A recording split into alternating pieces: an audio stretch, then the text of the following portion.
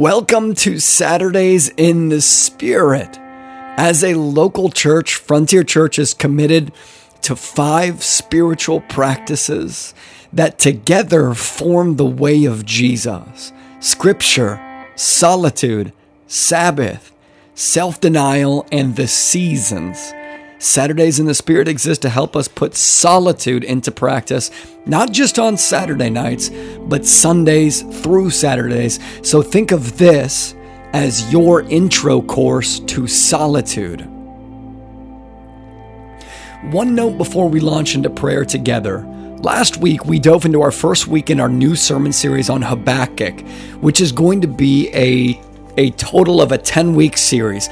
But the way that we're going to explore Habakkuk is going to be a little bit different than past sermon series.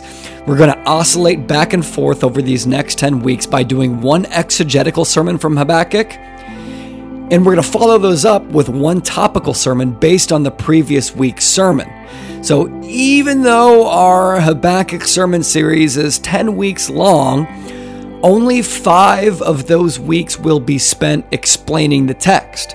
The other 5 will be topical sermon series, or topical sermons that explore huge questions in Habakkuk. Like, for instance, last week we explored Habakkuk 1. Tomorrow morning we're going to explore the problem of evil, the will of God, and God using evil as a means to accomplish His ends, which is a huge question that I purposely did not cover in week 1. So hopefully that makes sense, because this is going to be a ride. So to launch us into prayer, I want to begin by drawing our attention back to Habakkuk chapter 1. As we enter prayer tonight, don't feel like you need to offer God some amazing literary work that's worthy of your biography, right? Don't pressure yourself with that thought. Just begin by meditating on one verse from Habakkuk chapter 1. O Lord, how long shall I cry for help, and you will not hear? Just pray about that. Think about it. As you hold that simple prayer in your mind, explore it from several different angles. O Lord, how long shall I cry for help, and you will not hear?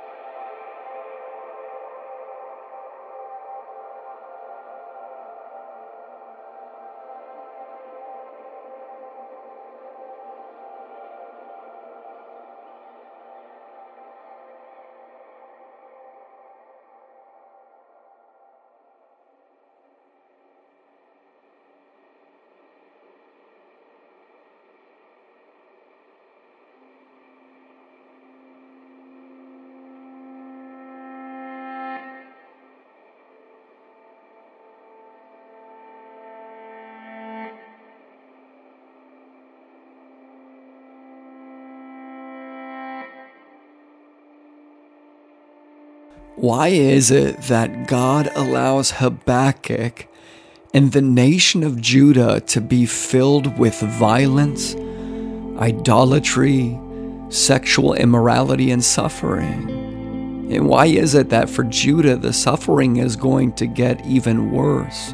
God apparently is going to raise up the Chaldeans to discipline them. And so a modern way of thinking about these questions is to simply ask, if God is real, then why does suffering exist? Questions like these create atmospheres where Habakkuk's prayer becomes really helpful. Here's what Habakkuk goes on to pray in chapter 1.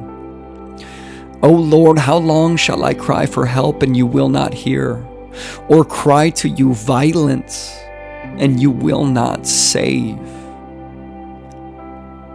As you explore that question, if God is real, then why does suffering exist?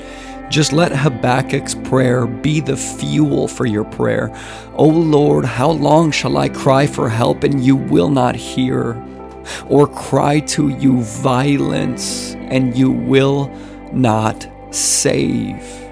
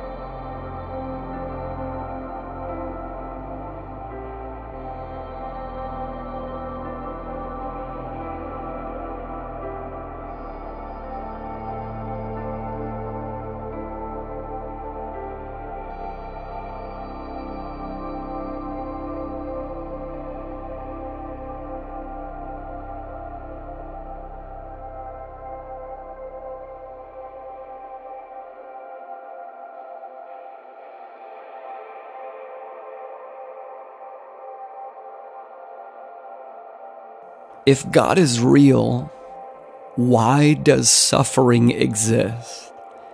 And if you're praying along with us right now, I know that you have been the cause of suffering in the lives of other people. And you've also been the recipient of suffering in this world. And the odd thing about suffering is how the scriptures ultimately handle suffering and talk about it as a topic. No author in the scriptures pulls out a whiteboard and breaks down the problem of suffering like an objective math problem that can just be solved if the right amount of logic is applied to it. No. Instead, the authors of scriptures tend to do one of two things with our questions about suffering. First, they tend to remind us how God is sovereign over our suffering. And second, they tend to encourage us to use our suffering to glorify God. Paul in the New Testament teaches us to share our sufferings with one another. If you suffer, your suffering is not your own. It's designed by God to be shared with the church. And if you've ever been around somebody sharing their suffering with a church or a small group, then you have witnessed firsthand. You have witnessed how God uses suffering to build his church closer together. Or Habakkuk in the Old Testament uses his suffering as fuel that drives him to pray, which is ultimately going to bring him closer to God. Here's Habakkuk in chapter 1, verse 3. Why do you make me see iniquity? And why do you idly look at wrong? If you ask that question with honesty, with reverence towards God, with fear of God and trust towards God, that question can form your prayer life and be a holy prayer. Why do you make me see iniquity? And why do you idly look at wrong? Destruction and violence are before me. Strife and contention arise.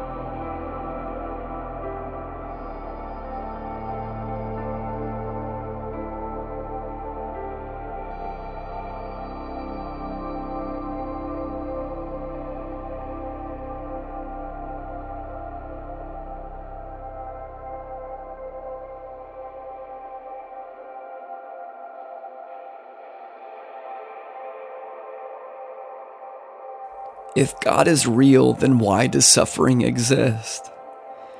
And it's true that God doesn't solve the problem in the scriptures for us the same way that we solve math problems or science problems on a whiteboard.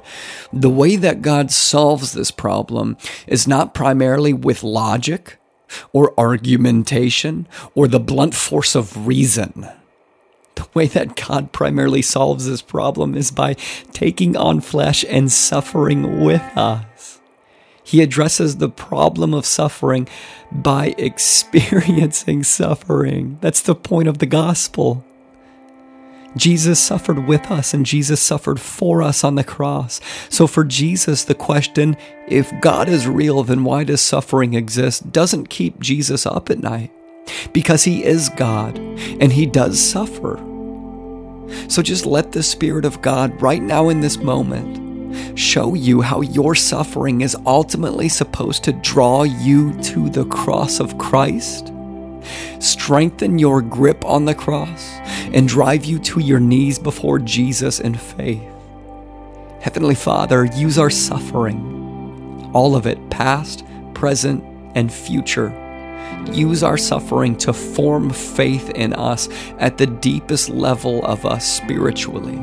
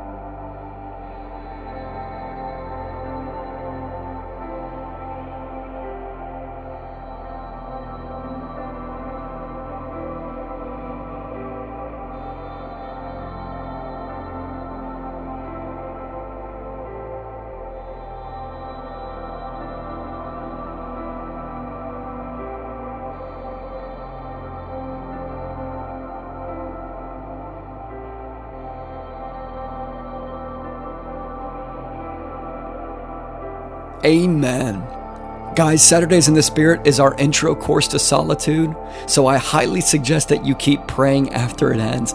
Guys, I don't know, I just have this vision of our church on Sunday mornings as being this place where it's not just the pastors or the people who are paid to do it who pray for people. It's a place where the average church member comes on Sunday mornings with a word of encouragement for somebody, with a prayer for somebody, with a word from the Lord for somebody, and with the intention to build somebody up. Do that. Come tomorrow morning with the intention to build somebody up. And also, come prepared for an awesome sermon from Luke Snowden about God and suffering, where he takes the question head on. If God is real, then why does suffering exist? It's going to be a blast tomorrow. I love you guys, and I can't wait to worship Jesus with you tomorrow morning.